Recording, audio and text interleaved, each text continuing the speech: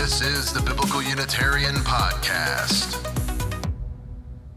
Greetings, friends, and welcome again to the Biblical Unitarian Podcast. This is episode number 62, entitled, What Does Son of God Mean in Matthew? Part 2. The Biblical Unitarian Podcast is the podcast that aims to start conversations about the oneness and unity of God and about the humanity of Jesus.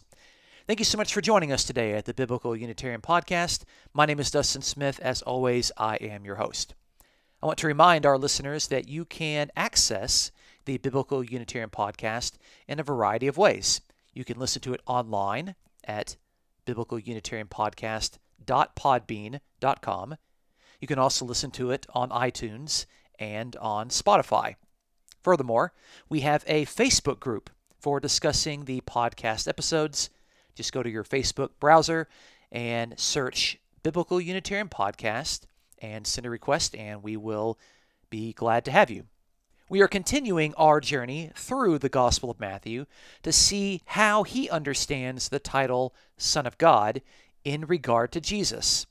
Thus far, we have indicated that Jesus as the Son of God, identified as humanity's representative, enacted the role of the Jewish Messiah, played the part of the new Isaac, and pointed his followers to the Father as the God in heaven whom they all share. There has been no indication in the Gospel of Matthew that he wants his readers to interpret the title Son of God to mean God the Son, or to a divine figure who preexisted in heaven prior to becoming human. Rather, Son of God is a title referring to the Jewish anointed king, God's Messiah. Today's episode will move further into Matthew's Gospel to examine additional stories where Jesus is regarded as Son of God. We will start with Jesus' own statement about his intimate and full knowledge of the Father, moving to Peter's climactic confession that Jesus is the Son of the living God, and ending with Jesus' miraculous walking on the water story. Each of these three stories offers clues as to what Matthew means when depicting Jesus as the Son of God. So let's begin. Our first point today is called the Son of God who knows the Father. This comes out of a passage in Matthew 11, verse 27, which says, "All things have been handed over to me by my Father, and no one knows the Son except the Father, nor does anyone know the Father except the Son, and to anyone to whom the Son wills to reveal him." That's Matthew 11 and verse 27. Now you might be familiar with this account because this also shows up in Luke's Gospel. In fact, we spent a significant amount of time in one of our episodes on Son of God in Luke's Gospel dealing with Luke's version of this story. However, Matthew's version of this saying differs slightly from Luke's version, so we can't simply treat it in the same way that we interpreted Luke's version. While Luke states that no one knows who the Son is and who the Father is, Matthew only places the Son and the Father as objects of a deep sense of knowing. Matthew says, no one knows the Son and no one knows the Father. So there's a slight difference there between Matthew and Luke's version of this saying. Matthew does have the Father reveal the Son on significant occasions within Matthew's Gospel, not unlike what we have observed in Mark and Luke's Gospel. At Jesus' baptism, the Father's voice from heaven reveals that the baptized Jesus is the Son of God. Furthermore, Matthew's account of the Transfiguration in Matthew chapter 17 also depicts the voice from heaven as acknowledging Jesus as the beloved Son of God. Moreover, we will soon see that Peter's confession of Jesus as the Son of the living God was specifically revealed to Peter from the Father in heaven. These literary reveals from the Father in regard to what the title Son of God means all are indicative of Jesus' messianic role. Son of God referring to the Anointed One, God's specially anointed representative. There is no indication at the baptism of Jesus at the Transfiguration or within Peter's confession that the title Son of God is a divine figure, is a heavenly figure, a figure that literally preexisted his birth, or one of three supposed members of the triune Godhead. Instead, Matthew is keen to demonstrate that the Son that knows the Father fully is the Son of God precisely as the Messiah, as Israel's anointed King of the kingdom.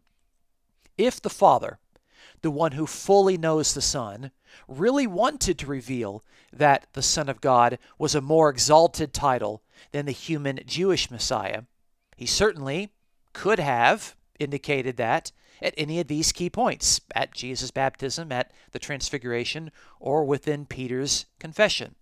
But the Father didn't say anything other than the expected Jewish beliefs for what the Messianic Son of God was supposed to be and what he was supposed to look like. We would do well to take what Matthew actually records in his gospel before speculating on some hidden meaning or veiled high Christology in between the lines of clear language spoken from the Father. Our second point today is called the Son of God as confessed by Simon Peter. We've got a medium-sized passage here in Matthew 16, starting in verse 13. Now when Jesus came into the district of Caesarea Philippi, he was asking his disciples, "Who do people say that the Son of Man is?" And they said, "Some say John the Baptist, and others Elijah, and still others Jeremiah, or one of the prophets." He said to them, "But who do you say that I am?" Simon Peter answered, "You are the Christ, the Son of the living God." And Jesus said to him, "Blessed are you, Simon Bar-Jonah, because flesh and blood did not reveal this to you, but my Father who is in heaven." That's Matthew chapter 16, verses 13 through 17. Now, the placement of Peter's confession is pivotal in the narrative for Matthew's gospel. It is only after this confession that Jesus openly reveals to his followers that the Jewish Messiah also bears the vocation of a rejected and soon-to-be killed figure, only to be raised from the dead a few days later. So the contents of Peter's confession are crucially significant for our study. It is interesting to track the progress of the dialogue between Jesus and his disciples in this story. Jesus begins by asking in regard to whom the people say that the Son of Man is. The answers are John the Baptist, Elijah, Jeremiah, or one of the prophets. In other words, the common understanding of the Son of Man is that he would be a prophetic figure, a spokesman for God, but never God himself. Furthermore, all of the prophets mentioned in the guesses were human beings. So it's interesting that the identity of the Son of Man was regarded along the lines of other human figures. Jesus then asks directly, not about the peoples, but about what the disciples think. Not about the Son of Man, but of Jesus himself. Whom do you say that I am? Peter gives a two-part answer. You are the Christ. You are the Son of the living God. Note here how the titles Christ and Son of God are set as synonyms in Peter's answer. This is the very same conclusion one would naturally draw from a plain reading of Psalm 2, where Yahweh speaks of his anointed Christ in Psalm 2 and verse 2, and the installation of this king as Son of God is mentioned in Psalm 2:7. So the anointed one, the Christ, is clearly identified in Psalm 2 as Son of God, which is the very same thing that Peter confesses here. You are the Christ, you are the Son of the living God. How does this confession compare to the previous suggestions of a prophetic figure like John and Elijah and Jeremiah? Well, Jesus is surely a prophetic figure in the Gospel of Matthew. There's no doubt about that. But he is more than a prophetic figure. He is the anointed King of Israel, the Messiah. However, it is critically important to note that the Messiah was expected to be a human being, to be the son of Abraham and the son of David, just like Matthew announces in the very first verse of his gospel. As a human being, he is also like the prophets like John the Baptist, Elijah, and Jeremiah. All of these figures were also human beings. So although Peter rightly confesses Jesus as the anointed Son of God, the Son of God is nevertheless a member of the human race like the prophets were. It is critically important to highlight Jesus' answer to Peter's confession. In Matthew 16 and verse 17, Jesus notes that Peter did not get this information from mortals, from flesh and blood, but rather it was revealed from the Father above. This gives Peter's confession a seal of approval, since God revealed it and Jesus approved of it. No extra information about the Christ, the Son of the living God, is given here by Jesus. Jesus does not add to the revealed identity given by the Father to Peter, suggesting that he is more than the anointed Son of God. No, Jesus approves of what the Father revealed the Son of God to be, namely as the Christ, the anointed King. Later in the narrative, Jesus is going to indicate that he will suffer and die, like all human beings who are subject to mortality. But there's no indication given to Peter that Peter confessed Jesus to be divine, or confessed Jesus to be co-equal with the Father, or even being Yahweh himself. Rather, Jesus is the one whom God anointed, the Son of that Father who is called the living God. Peter's confession distinguishes Jesus from God quite clearly. I also want to look further into the possibility that the phrase, Son of the living God, might be echoing a passage from the Hebrew Bible, namely from the prophet Hosea. The prophet Hosea, in Hosea chapter 1 and verse 10, describes the redemption of Israel's children after their exile, stating, "Yet the number of the sons of Israel will be like the sand of the sea, which cannot be measured or numbered. And in the place where it will be said of them, 'You are not my people,' it will be said of them, 'You are the sons of the living God.'" That's Hosea chapter 1 and verse 10. In this passage, we note that the restored people of God will be called the sons of the living God, not unlike Jesus being called the Son of the living God by Peter. And remember, Peter's confession is not simply Peter's confession, it is the confession revealed authoritatively from God the Father. The suggestion that Peter deliberately echoed the Hosea reference is persuasive for a few reasons. First, Matthew has elsewhere taken a liking to citing the prophet Hosea in ways that are not found in Mark, Luke, or John, demonstrating that Matthew has an affinity for Hosea that could be described as thematic. Second, the initial scriptural quotation used in regard to Jesus by Matthew was from Hosea chapter 11 verse 1, which said, "Out of Egypt I have called my son." This reference served to indicate that Jesus was the Son of God who represented the nation of Israel, who was originally called Son of God in Hosea. It appears that Hosea chapter 1 and verse 10, which calls the redeemed sons of Israel the sons of the living God, could very well be brought forward into Peter's declaration that Jesus is the Son of the living God, that is, the Son of God who represents the Israel Son of God, as Matthew has already established earlier. If Peter did intend to recall Hosea chapter 1 and verse 10 in his confession of Jesus, then it further identifies Jesus in solidarity with Israelite humanity, rather than solidarity with some form of divinity or some plurality within the Godhead.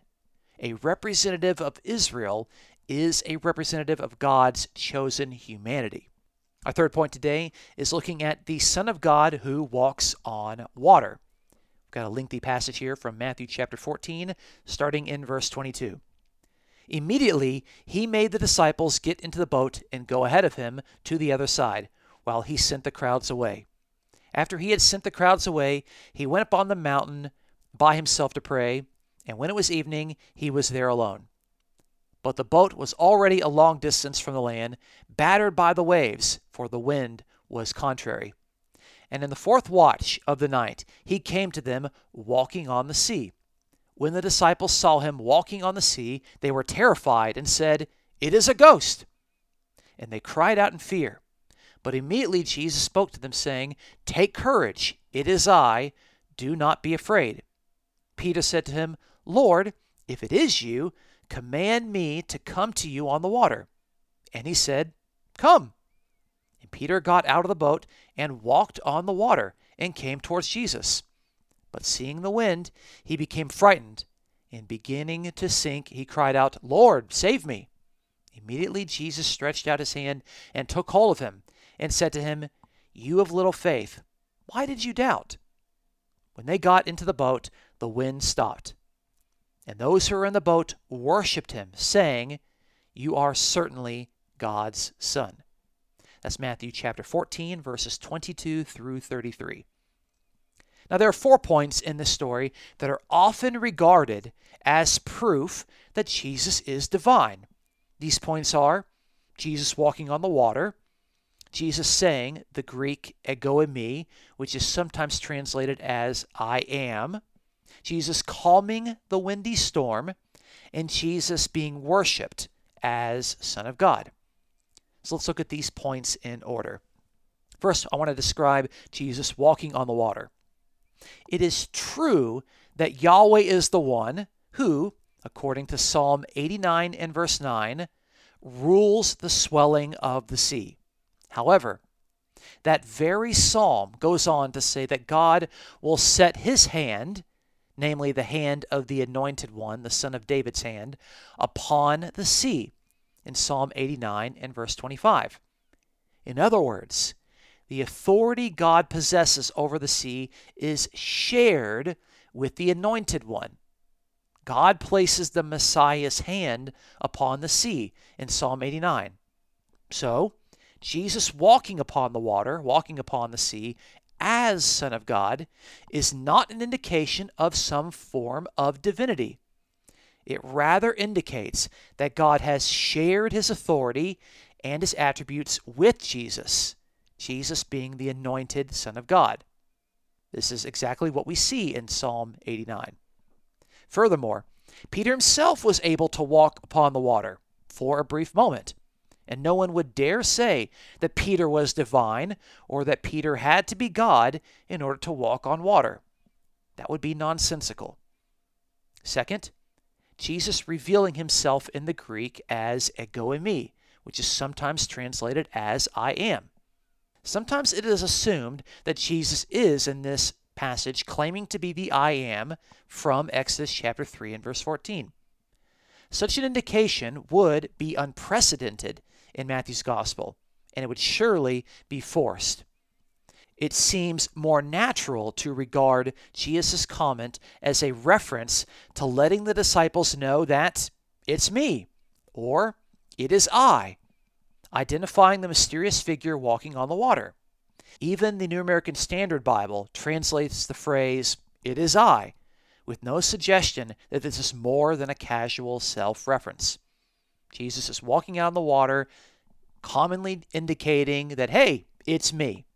And he's not trying to say anything more about that. And there's certainly no reference there to Exodus chapter 3 and verse 14. Third, Jesus calming the wind. Now, the text actually says that the winds stopped, not clearly indicating who the subject of that stopping actually was. But let's presume for a moment that Jesus was the one who calmed the winds.